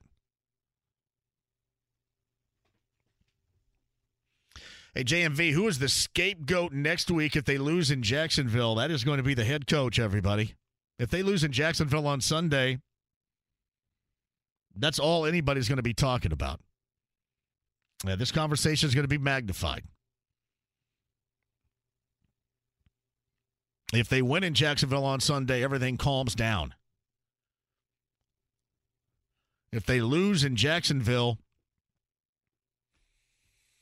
I mean, am I missing something here about the history of the owner and doing that? Because when you think about, a level of DEFCON, for example, coming out of week 2, going into week 3 with the Chiefs at home and then the Titans coming in week number 4, that will get you to start thinking about it. I mean, I'm not suggesting, I already said that this is a premium. This is a prioritized game before they tied in Houston. But you look further down the road, there's a reason why this thing is premium to me. If they go winless through that Tennessee game, so what would they be? 0-4 and 1? 0-3. Yeah, the 0-3 and 1. 0-3 and 1. There's no way Reich keeps his job. No way. Man, in season. Now that would be a level of FUBAR that would be consistent to making changes, no doubt. I just don't. You guys, as much as most of you are not in favor of Reich right now, do you want it to go down an 0-3 and 1 type of path here?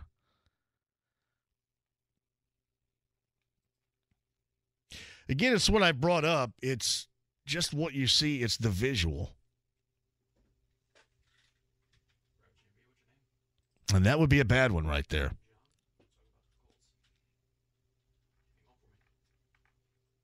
Jerry writes this: starting the season needing to cut your kicker after the first game can't be sitting well with Irsay.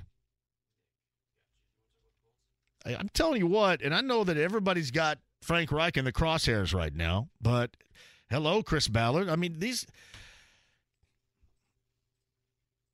is something we've all been talking about for over a month now. And then you get into one stinking game and you realize that you got to make a change.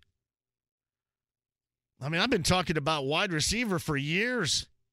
What was one of the major categories? They had one guy that performed, and then what was one of the major categories to a downfall that lead us to this type of conversation? Wide receiver. It's the same old thing. So Chris Ballard is not without ownership of a lot of this right now, too. And we're not forgetting about him. Stephen Holder's going to join us at the top of the hour. JMV, is all this really not on the general manager? All the glaring problems this past week were all the things that we were talking about in the offseason. And there's no doubt about it. No doubt about it. He's just not the one. It's going to be the coach that's next. Like the question that was asked of me a little bit earlier, all right, who's going to be the scapegoat coming up on Sunday if they lose in Jacksonville? That's going to be on the shoulders of the head coach.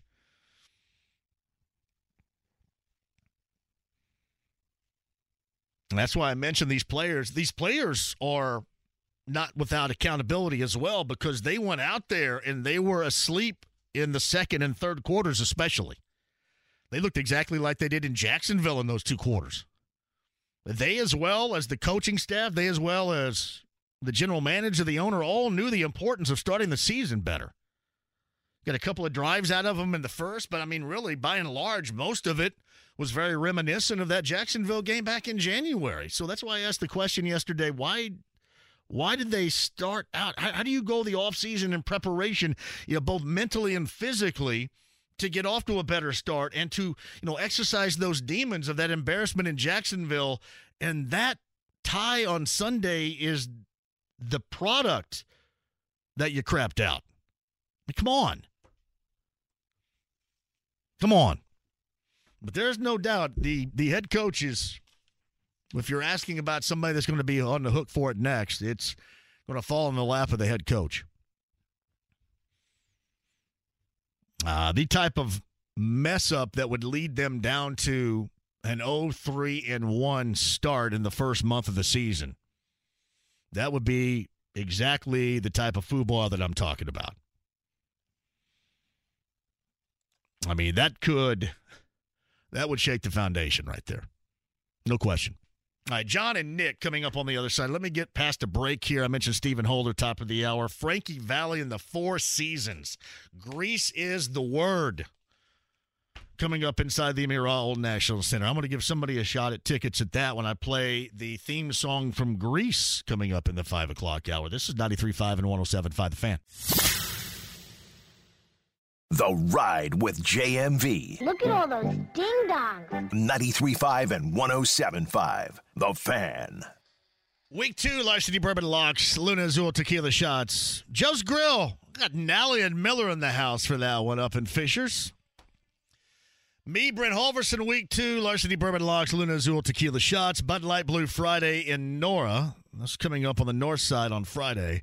Taylor's Pub 2, awesome stop when we go out every Friday during the football season.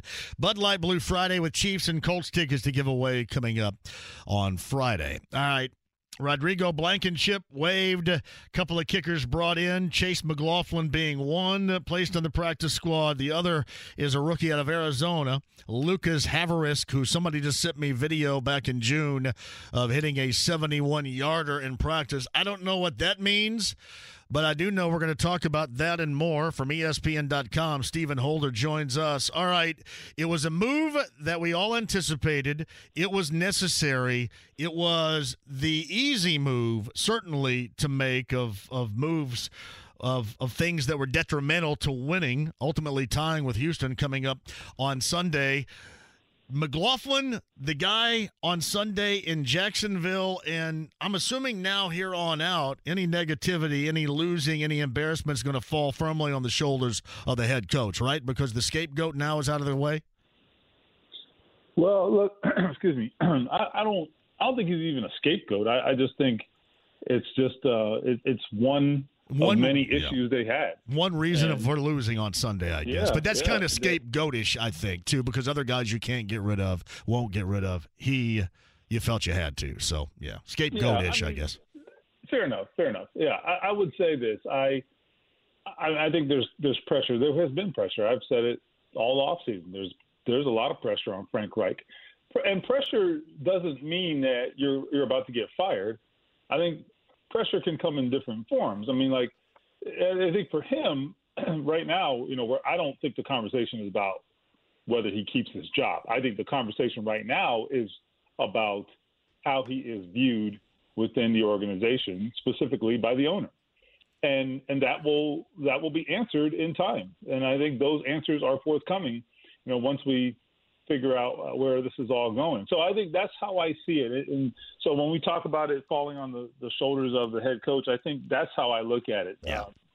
This whole season is a little bit of a referendum on everybody, honestly. I mean, both Frank Reich and Chris Ballard. And it's a referendum not solely because last year was bad in terms of how it ended, but also because the expectations are high for this team. I think rightly so. This team can still be very good. It still is a very good team. They soiled the bed, man. Okay, that's what happened. I still think it's a good team. And I look around the NFL and I see a lot of good teams who played like dog mess on Sunday. So I'm giving them a little benefit of the doubt, but they ain't going to get much. They're not going to get much. And they got to go win somewhere where they never seem to be able to win. Well, and that's the issue right here. And Stephen Holder of ESPN.com joins us. Is you come out of that, and people, yesterday you'd get a side of positive, hey, look what they did in the fourth quarter, and they at least tied. It wasn't a loss. But I tend to view it a little bit differently. And it's not like I want to be negative, but I just viewed it this way. You had 4 of the worst quarters this organization had ever seen in January, and you followed that up with 2.5 or close to 3 similar quarters to start things after a long offseason to ponder, evaluate, reevaluate, remaneuver, change up things in training camp for. And that's more, I guess, of what I looked at. Other than that rebirth of sorts they had for the positive in the fourth quarter. What about you? Yeah, that's unsettling. It definitely is. I think the question is, how much of a connection is there between what happened in January in Jacksonville and what happened on Sunday in Houston? I don't think there's a ton of connection, but I do think there were some recurring issues. And that, I think, that's something they have to confront, and I think it's things like the little mistakes that were made. We saw a lot of that in Jacksonville in January, and we saw a lot of that on Sunday in Houston. And those are the kinds of things that keep good teams from getting where they hope to go. I mean, that's how it happens. It happens because you fall short of expectations. You don't fall short of expectations because your team sucks. If you're a really good team, the team doesn't suck. It's a good team. They got a lot of talent. What happens is you fall short because your talent doesn't perform at the level it's expected. And when you're dropping touchdowns and, you're blowing containment and coverages and things like that, that's how it happens. Okay. And sometimes it boils down to not who was more talented, because I can tell you right now, you can look at the two rosters, Houston and Indianapolis, and it ain't going to take you very long to figure out who's got more talent. Right. But sometimes it's not about that. Sometimes it boils down to just where are you going to make the plays or not, and capitalize on opportunities. Now, I thought the only reason there was a tie, the only reason that we saw the Colts having to come back in the fourth, that they did that to themselves. I didn't see a great deal. Jerry Hughes at 34 making plays, but I mean, even O.J. Howard, 2 touchdowns, he was wide open on basically the same plays the way that it looked on Sunday. Just stuff that should be inexplicable for a group, most of which had gone through what they had gone through in that ending of the season a year ago in the off season in preparation to get off to a better start. And that does fall, I think, under the category of really inexcusable levels of play for these guys this past Sunday, even in a tie. Yeah, you mentioned the wide open touchdowns, and that was not good. And that did come up today with Gus Bradley, just to tie up that loose end there. I'm glad you mentioned that, because, he was asked about that, and he said, this is a new defense, right? So that's something to keep in mind. And I wonder whether we should have anticipated this maybe, but the point is we're here now. He said that a lot of that had to do with they had the wrong spacing, in their match coverage and their matchup zone. And I wonder if those are the kinds of things that are maybe, sort of characteristic when you switch defenses and you're playing this stuff for the first time, especially against a real game plan offense now. You weren't seeing game plan offenses in the preseason. So now that you're getting different route combinations. It looks totally different.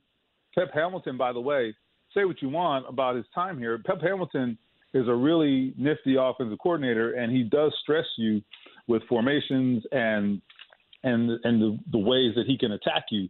And I thought that was evidence on Sunday. So I thought today they had a lot more struggles than you wanted to see defensively. But I saw some good things. I mean, if Kwity Paye can turn the corner, maybe there's, they need, that's the kind of thing they need. But they've got to all be performing at a high level at the right time. And I didn't see that. Especially, let's talk about the star players, too, real quick. I think DeForest Buckner, I think he had some moments, but Ngakoue, way too quiet. I thought Gilmore did his job. I thought he was pretty good. But, the top players, Kenny Moore had some moments that he would want back. We saw that as well in January. So my point is, these standout players, they got to play at the level we know they can play at. Otherwise, all the expectations ain't going to matter. Well, I put expectations, and Stephen Holder joins us, both on the offensive line and the defensive line, very high because of what they're all paid, number 1 and number 3 in the NFL. And I'm sorry, Grover Stewart played well, I thought, and obviously you talked about Kwity Paye and the 2 sacks of the same series. But both I felt underperformed a great deal as to what I would expect from both groups on Sunday. That's kind of what I'm saying. I think there were some individual performances that I thought you can really take heart in, and I mentioned them for the most part. But the offensive line, right? You mentioned that unit. What is going on with Braden Smith?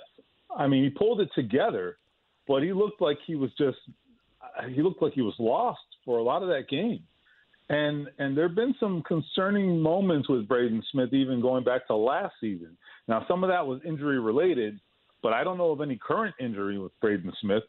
So unless I'm missing something, then he's just getting beat with the speed off the edge, and that can't happen. So he's got to play at that Pro Bowl level because I've seen him do it. He has to do it because the expectations are built with these performances in mind. You know, we don't build these expectations by convincing ourselves that their good players are going to play terrible. You know, these expectations are what they are because we expect the best players to play well, and a lot of times they just aren't. Also, offensive line, Ryan Kelly, I don't know what's going on with the snapping. Ryan Kelly told me at least one of those was on him. It was a communication issue with the cadence, and I think he was a little premature there. I don't know on Ryan's end what's going on. He took the blame. Matt Ryan, that is. He took the blame for all of it because that's what quarterbacks do.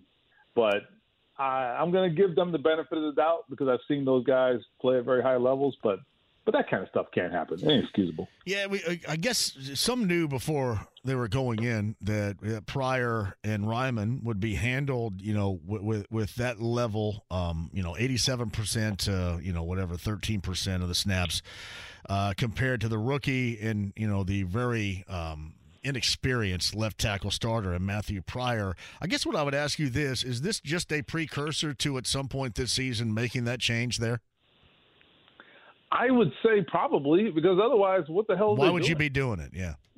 I mean, I don't like it as it is, honestly.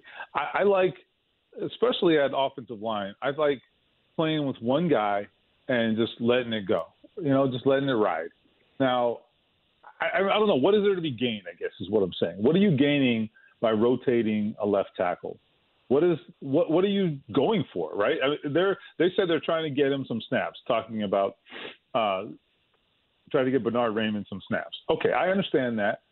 But you're also telling me, by doing that, you're telling me that Matt Pryor is not good enough. Otherwise, you wouldn't take him off the field. I mean, you don't take Quentin Nelson off the field. Not that they have anybody else approaching that level. I'm just saying, you don't take Braden Smith off the field because why? You don't have anyone better, and he's the guy, right? So if he's the guy, you wouldn't be taking him off the field. Have they realized that? Have they determined that? Or is this just to get the rookie snaps? I don't know if I have seen that at left tackle before. Have you? I'm certainly not around here. I've seen some rotation on offensive line, but I've never been a fan of it. I just don't know what you gain. I think, if anything, it hurts you because, look, I think Quentin Nelson, no less than Quentin Nelson, has talked to me about what it's like playing alongside one guy consistently. And when you have offensive line continuity, what that means. We've seen this line when they lacked continuity because of injuries, and it's difficult to overcome. So when you disrupt continuity intentionally by taking a guy out and putting someone else in, I think you better have a really good reason. And I don't know. I'm not sold on that. I personally, unless you think Raymond is just a complete liability right now, if he's good enough to play some of the snaps, why isn't he good enough to just play all the snaps? I mean, your starter, Pryor's getting his hat handed to him anyway against speed. At least I think with Raymond, he's a better athlete, I believe, and eventually once he learns with some on-the-job training, he'll be able to adjust to some of the tactics he sees. But athletically, he's, I think, going to be able to do a better job against the speed rushers out there. Now, whether he can counter everybody's moves and anticipate them, probably not. So you're going to lose some things. But the problem right now is them dealing with speed rushers and Pryor. And Raymond, I think, is, in my opinion, for what it's worth, I think he's better equipped for that. I would, obviously, for this situation, if you're pointing fingers, I would do it at the general manager, Chris Ballard. But any fingers at all with this offensive line play not living up to expectations going to be pointed at Chris Strasser? That's fair. I mean, he definitely has a lot at his disposal, and I understand that there's a concern at left tackle, and that has been all off season. It's been a concern, but it's too early to say. I'll give Strasser credit on some level because what he did last year I thought was pretty impressive. He got guys like Chris Reed to get in there and really play at a really high level. And they had a lot of injuries last year actually on the offensive line, and they were able to be, pretty steady throughout. So I got to give him some credit for that. So I'm not ready to blame him yet, but I do think he's going to have his work cut out for him there at that left tackle spot. All right. But So you just to follow up though, you mentioned blame. On Chris Ballard. Look, this is not a new conversation. We've been asking about left tackle. I tell you what, before you answer January. this, I'm gonna stop you. Before you answer this, let me frame up the question to make a little bit more sense, and maybe your answer can be even more lengthy and more detailed. Stephen Holder from ESPN.com is with us. So you look at Blankenship today. Something we had all talked about was a problematic area that I don't know. They addressed it with Verity with that competition, but, come on. You kind of knew early that dude wasn't going to be the guy, so I don't know how serious the competition ever was. Right. That's something you had to backpedal on today. We're talking about left tackle, which is something we talked about all offseason, not being ready for prime time. And then wide receiver outside of Michael Pittman Jr. was, again, a significant issue on Sunday, something I've talked about, I think, since I was born around here, at least it seems, since the Manning era, certainly. There's a lot of finger-pointing at a general manager that, feels that he has everything right, and certainly in week number 1, a lot of these problematic areas did not look that way. So I will go back to a tweet that I had yesterday, because all of my best random thoughts I put on Twitter, obviously. So I said, I had a quick thought. I said, one of the problems with these obvious questions that have kind of plagued them, at least for week 1, the questions about wide receiver, questions about kicker, questions about left tackle, et cetera. The frustrating thing about it is that it undermines the credibility of Frank Reich and Chris Ballard, who, by the way, are really smart guys. And so when they do this stuff, and they do it a lot, it makes it harder for people to trust them, right? And I don't. They're not doing it because they're stupid. They're doing it because maybe they're stubborn or they believe when they shouldn't believe. I don't know, but but it does. I understand. On a lot of levels, the frustration that fans have because that it's an issue and they're telling you to trust us, and then when it doesn't work, then you don't feel like you should trust them. But I understand that, but it's undermining their credibility, and they have that credibility because they have given or displayed a lot of reasons to earn it. But I can't defend it, and we can't defend it when they do things that are obviously questionable. And they don't pan out. Especially if the same stuff. It's the same stuff. Yeah, it is. Look, wide receiver. I'll give them this at wide receiver. They got some wide open guys, and they definitely got some matchups that they made them work in their favor. But you got to bring the ball in, man. And I'll say this: they did acquit themselves better later in the game, and so that's a positive. We'll see what happens in week 2 and beyond. I'm going to give I don't know, maybe I shouldn't, but I'm going to tell myself that Alec Pierce, that was a nerves thing on the first one, the touchdown that he dropped. That's one of those I got it, I don't got it. It's one of those. I don't know. I guess that's the only thing I can attribute it to. That's as wide open as it gets, right? And Matt Ryan makes just an outstanding play, by the way, okay, to work the pocket. And I don't think he got enough credit for that on Sunday. Just the way he was able to navigate that. Run for his life, yes. We also call that running for your life. At 37 especially. Yeah. Exactly. So anyway, I just think that there's a chance that these wide receivers, that could work itself out. But let's just hope they're right. I want to make this comparison, and maybe it's unfair, and you can tell me if it is or not, because I know one team that I bring up here has Patrick Mahomes under center, and that changes absolutely everything. But in terms of wide receiver, Juju Smith-Schuster, for example, Valdez Scantling, for example, were available. And, obviously Chris Ballard likes what he has right now. We knew that Michael Pittman Jr. was going to give them big numbers. Tyreek Hill leaves Kansas City. So we knew that Travis Kelce was going to give them big numbers, which he did. But, in that first week on the road in Arizona, Kansas City got to lean on some veterans for some help, between them 10 catches and, over 120 yards or so between the two veteran, been there, done that wide receivers, which, again, just has me question why others see that need and then Ballard clearly doesn't here. And it showed up again on Sunday in that tie. You mentioned Valdez-Scantling, and he was the guy that I really liked for the Colts, because I thought he gave them exactly what they needed opposite Michael Pittman. Pittman is the big sort of ex-receiver, and I thought they needed that speed guy on the other side, who can really, I think, get the safety to back off, and then you let Pittman work the middle of the field, which he's so good at. And they just, look, the Chiefs got him. I'm looking at it here. they got him for 3 years, $30 million. It's a lot of money. But I think it's money well spent, and there's no question about it that I think they probably got a 2-for-1 at receiver after letting Tyreek Hill go. That was it. Yeah.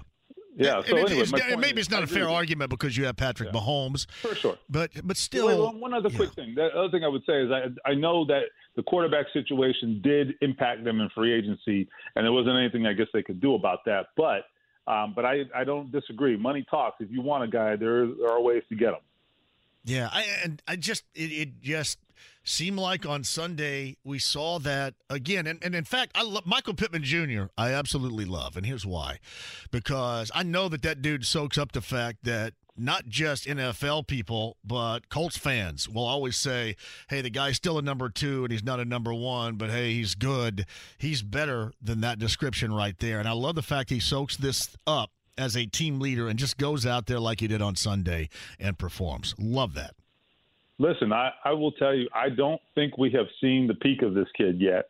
And, as he and Matt Ryan continue to develop this synergy, the ceiling is really high, man. I'm just telling you. And, of course, that brings us to the next question eventually is what is it going to cost, right? It's going to cost a hell of a lot of money. Yes, it More will. money than Chris Ballard's ever paid a wide receiver. Yeah. So, maybe we'll see the tide turn a little bit with that in mind because it's his own finally, right? There you go. I hope, right? Yeah, as long as they get to that particular portion of the finish line, I guess that might work. All right, this on Sunday. What are we looking at with this Jacksonville team? What do you gather? You mentioned the pressure a little bit earlier on Frank Reich. It certainly should be there. 0-1-1 as a start going into Week 3 against Kansas City here is far from ideal. What do you think about the matchup coming up on Sunday, Stephen? Well, look, I think that, when you bring Doug Peterson into the conversation, I think it changes things. And I didn't get a chance to watch them on Sunday. Obviously them playing opposite the Colts. But look, here's the thing on Trevor Lawrence. This kid, I don't know what he's going to be, but if Doug Peterson can get this kid on the right track, look, he didn't forget how to play football, okay? He just ended up in a really bad situation last year. And I was thinking about this earlier today, and I don't know if this is the actual question, but it's something that's relevant anyway. If Trevor Lawrence gets on track, and let's say he becomes the guy we think he is, all of a sudden, the Jaguars have by far, the best quarterback situation in the entire division. And that's something that I think Colts fans should not lose sight of. Okay, keep an eye on Jacksonville this year. And Doug Peterson, look, for all of Wentz's struggles at the end in Philadelphia with Peterson, we also saw him get the best out of Carson Wentz too, right? And so we'll see what happens. I think the Jaguars are a better team. Their defense, particularly on the edges, is going to be a challenge, and the Colts have issues there. So this has the potential to be a lot harder than you think it is on paper. Yeah, it's Stephen Holder of ESPN.com. He's with us via the Andy Moore Automotive Group hotline. Did you think that Paris Campbell might have been targeted more than he was? I think it was 4 targets on the afternoon down in Houston. think you thought maybe he was going to get more. And by the way, being there where you could sit in the press box, was there a lot of ball patting going on before throwing from Matt Ryan because the wide receivers weren't getting open quick enough, or because he was kind of running for his life at times? What was more the major factor as far as you saw that? Because it seemed like the dude was holding on to it a lot more than he ever wanted to. I thought it was a couple of things. I think, number one, well, I'll start with the Paris Campbell question. I did think he might get more targets, and I was basing that just on what I saw in training camp. And he was really, really involved in training camp, and I thought was featured quite a bit. Obviously, Pittman got the overwhelming majority, and that affected everybody else's targets. We'll see. And then, guys like Strong, he played more snaps than I anticipated, so maybe that was a factor. I don't know. But I did think Paris Campbell would get targeted more. On Matt Ryan and holding the ball, I think a couple things you get in first, especially in week one, you're going to get some looks that you don't anticipate. That definitely happened. There were some looks they didn't know that they would get. So that's part of it. And then the other thing I think is just when that pass rush impacts your throwing lanes, you can't step into your throws, and he had a lot of instances like that where he had to sort of shuffle his feet and move left or right. That throws off the timing of the play, and that's why a pass rush is so important. And I think Houston showed you what a consistent pass rush can do, because there's nothing else that they can do. They're good up front on defense. That's what the strength of their team. So the Colts have to make life hard like that for other teams, because I think that's going to be their meal ticket on defense. Stephen Holder of ESPN.com on the Andy Moore Automotive Group hotline. Hopefully you will witness a better outcome, better set of circumstances on Sunday in Jacksonville. For Frank's sake, hopefully you will. How about break another streak? Well, I guess they didn't break the first streak, but break a streak for once. No, that was it was most of that game was a major downer. Other than, and I think about this too, that wide receiver drag that 11 was running went for big yards the first time they did it, and I think that was that final play before Blankenship came in and missed that field goal. They went at it again, I think there, and Houston was certainly more prepared for it. It looked like that second time. Right, and that's why other guys, they got to step up. Other guys have to. Nobody was open either on that play. Maybe Mo Alley was over the middle, maybe, but not so much. And nobody was open on that play. That's why Ryan had to eat it. Yeah, look, and I think they have tape on these guys now, and they're going to start seeing. They're going to see some of what Houston did. I think when you get physical with these guys, I think that definitely is detrimental to them. Yeah. The only guy out there who can consistently handle physical coverage, at least who has proven it, is Michael Pittman. And so, we'll have to see. I mean, because other teams are going to bring it because they've seen it work. In fact, he's the only person that's in the pass-catching category that's proven he can do anything in pass-catching. So, yes. Well, yeah, he's definitely more accomplished than Alex Pierce right now. Got a 0 on the board, right? Yep. All right, ESPN.com for Stephen Holder. I appreciate you, man. Okay, man. I'll talk to you soon. Stephen Holder on the Andy Moore Automotive Group hotline. Yeah, you may be bringing up that the Kansas City thing is different just because of the quarterback, but I guess what I'm trying to say is you have options out there. And you do have to admit that a lot of the stuff that we're talking about, the change they made at kicker today that we'll get into a little bit more, the issue that I'm assuming is forthcoming at left tackle, if you call it an issue, maybe you don't, because that's what they wanted to do. The plan was to bring Ryman, the rookie, in there and give him a couple of different looks, but it is odd. And the other is pass catcher. And again, that reared its ugly head on Sunday in that tie. The problem you're running in with you see MVS and Juju. Yeah. They went to Kansas City on kind of one-year prove-it deals. When you're competing, when you're going to play with Pat Mahomes, you would probably have to outspend maybe double what they're making with Kansas City. Because I assume they're going to Kansas City to play well. They're going to get good stats with Mahomes, and then they're going to get paid next offseason. And that's kind of hard to compete with. But, I mean, I don't think this is out of the question, though. Like, I don't think that that would eliminate I would assume anybody thinking about the Colts in that capacity. It's just because Chris Ballard doesn't think that way. But to get those type of guys, you're going to have to pay him more than what Kansas City was paying him. I mean, when you think about, Julio Jones, for example, I can tell you this. I know Chris Ballard had started training camp, completely dismissed it as untruth, but they look at guys without officially looking at guys. I mean, it's not like they just go, hey, you know what, we're going to pay attention to anybody else out there. I mean, you have to. But they have no interest in any of those guys because they believe in what they had. And the problem is what they had, that situation proved to be detrimental to the team again on Sunday. I just think some of those guys, if they're in prove-it deals, they'll take a little bit of a discount for that 1 year to play with an elite quarterback. Yeah, that's fair to say, but I don't know if the Colts had interest. I don't know if you can 100%. Yeah, we don't know. Maybe Valdez Scantling would, want to go someplace else where, he's not behind, Kelsey in targets and behind Juju Smith-Schuster in targets. I know Hardeman didn't get much of an opportunity because he's on my fantasy team. I saw that, but I don't know. It's just it's worthy of conversational because again, it's something that we have talked about over and over again for years. That's why you bring it up. Quick break, and we'll come back. Your calls, Frankie Valli tickets for his show coming up here the month of September at the Mira Old National Center. When you hear me play Grease is the Word. Grease is the word from the soundtrack of Grease.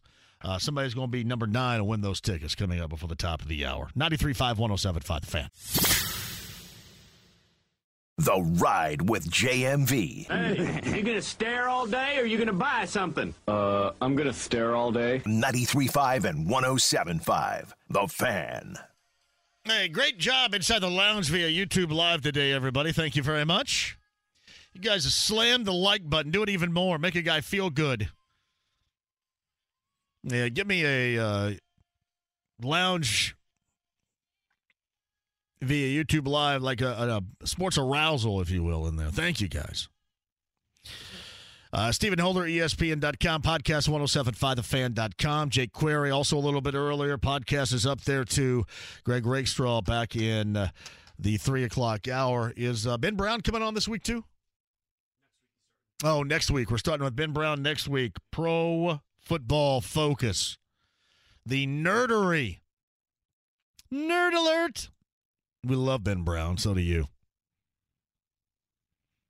We'll get you set. I'm assuming Duraco coming up later on this week from ESPN.com. That's our guy, Mike Duraco, who's set up down in Jacksonville, getting you set for that game coming up on Sunday. Good Lord. Yeah, I want to say, can you imagine? But you know what? You can. That's the problem. You can imagine. Hey, JMV, I agree Pierce is a rookie, but that doesn't make him not run a 4-3 and a threat to go deep. Campbell, you can argue if he will be able to play, but did he play? Can he get down the field? Also, I was kind of shocked. I shouldn't say shocked. That's wrong.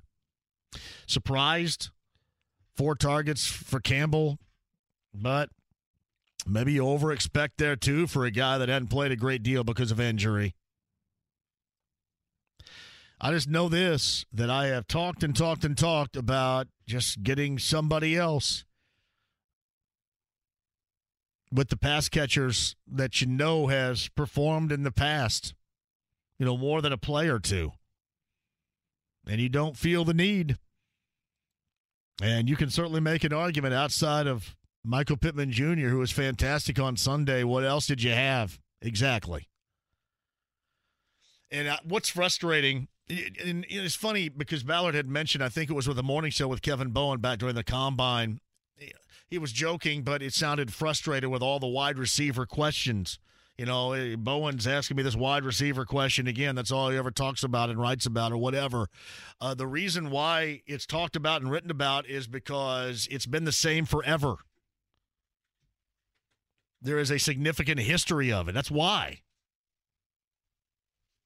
Never goes away. You never handle it. And it was problematic again on Sunday. A lot of these things, all us, numbnuts in the media here, especially me sitting here, because I know I sit here every day and talked about it all the time. A lot of the stuff we had talked about has been proven into an issue. that, I think, can become equally frustrating to certainly the fans. I mean, if the fans can hard target something and see something's an issue, it's all really anybody talked about until most of you told me to stop talking about it as far as the place kicking was concerned. And today, Rodrigo Blankenship, in case you missed it, he was waived by the Colts. New kicker coming up on Sunday. Chase McLaughlin was signed to the practice squad, and Lucas Haverisk was also signed to the practice squad. The difference is McLaughlin been there and done that. Haverisk is a rookie out of Arizona. McLaughlin, between 40 and 49 last year in Cleveland, was a robust 40%. So we'll see. Hey, Joe's at 239-1070. Joe, jump on here really quick. What's up? Hey, I just want to make a couple comments. I don't think that there's anybody that we can get that's really going to make a difference. I think, when Wright came here, everybody was pretty excited. But since he's got there, since he's come here, all we have is a lot of yeah buts and what ifs. Yeah. I think at the end of the day, that dog can't hunt. He's not a head coach. He's probably the kind of guy you want to sit around and talk about some sell at Menards as your next door neighbor or something. Probably a good guy. No, I think he can coach, but that doesn't make him an NFL caliber coach. You know what I mean? That's fair to say. I agree with you. I think at the end of the day, even if they win their next 4 games, even if Kansas City comes in here and we smoke them, in the back of everybody's mind, it's going to be, what the hell is he going to do 6 games down the road? I think there's bad decision making. I think that the guys aren't ready to play, and like I said before, you're just going to get your heart broke if you stay with him. I can't argue a lot of that, especially with the way that thing looked on Sunday. After an entire offseason, to ponder how embarrassing that was in Jacksonville, and to recalibrate, do things differently, and to come out there and look like that for the better part of 3 quarters. Yeah, it's unacceptable. There's no question about that, and that falls firmly on the shoulders. Everything else has had that change. Everything else but the head coach, right? Everything else, we've seen a different look at quarterback, different defensive coordinator, and you still have similar issues to start the season. So there's nowhere else to put that, no else to blame that other than the general manager if you wanted to, and certainly the head coach. I think one of the issues is with the general manager and the head coach, it's almost like they're too secure. It's almost like, we didn't win. That's okay. Life goes on. It's like Ty Whittingham in Notre Dame several years ago. That's okay. This isn't my life. Let's go on. And at some point, I wish Irsay would start acting like his old man and go down there and start smacking some heads, because they got rid of their quarterback and their kicker because somebody thought that was a problem. This is a lot deeper than that. Yeah, that is a look that you can absolutely, easily, and accurately draw a conclusion for. There's no question about it. Joe, anything else? Yeah, just one quick question for you. When you talk about picking up another receiver, I just want to ask you, when Marvin Harrison was here and when Reggie Wayne was here, who were their number 2s? And the only reason I'm bringing that up is that really going to make a difference? Well, it will if you don't have Peyton Manning at quarterback, yeah. Because Peyton Manning can make a 2 and a 3 look good. We'd seen that a number of times, but you don't have Peyton Manning at quarterback. You don't have those 2 guys out there. You have one guy that is good, and that guy that is good needs help out there. Clearly, this passing game needs help. I will say this: if you're going to the point where it's going to be hard to create something that you may find necessary, it's a little offensive explosion in the pass catching category outside of 11. Yeah, that ship probably has sailed there. And that hopefully that doesn't become problematic, but in this era of the NFL, I bet you that it will. Well, you're awesome, JMV. I enjoy your show. Joe, thank you for the call. Quick break, and we'll come back. Trackside, top of the hour. Me until then, actually until 6 o'clock. 93.5 and 107.5 The Fan. The Ride with JMV. Can I buy you guys a drink? Guess not. 93.5 and 107.5 The Fan. Oh, September. Later on this month at the Mirat Old National Center, everybody. It is Frankie Valli. I see the light. We got a loving thing. We gotta feed it right. Did I sound just like him? danger, we can go too far. Well, how close is that? Is that pretty close to Frankie Valli?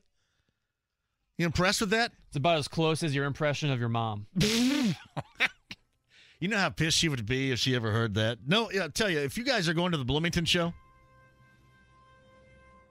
coming up with Buffalo Wild Wings, that is a week from Monday.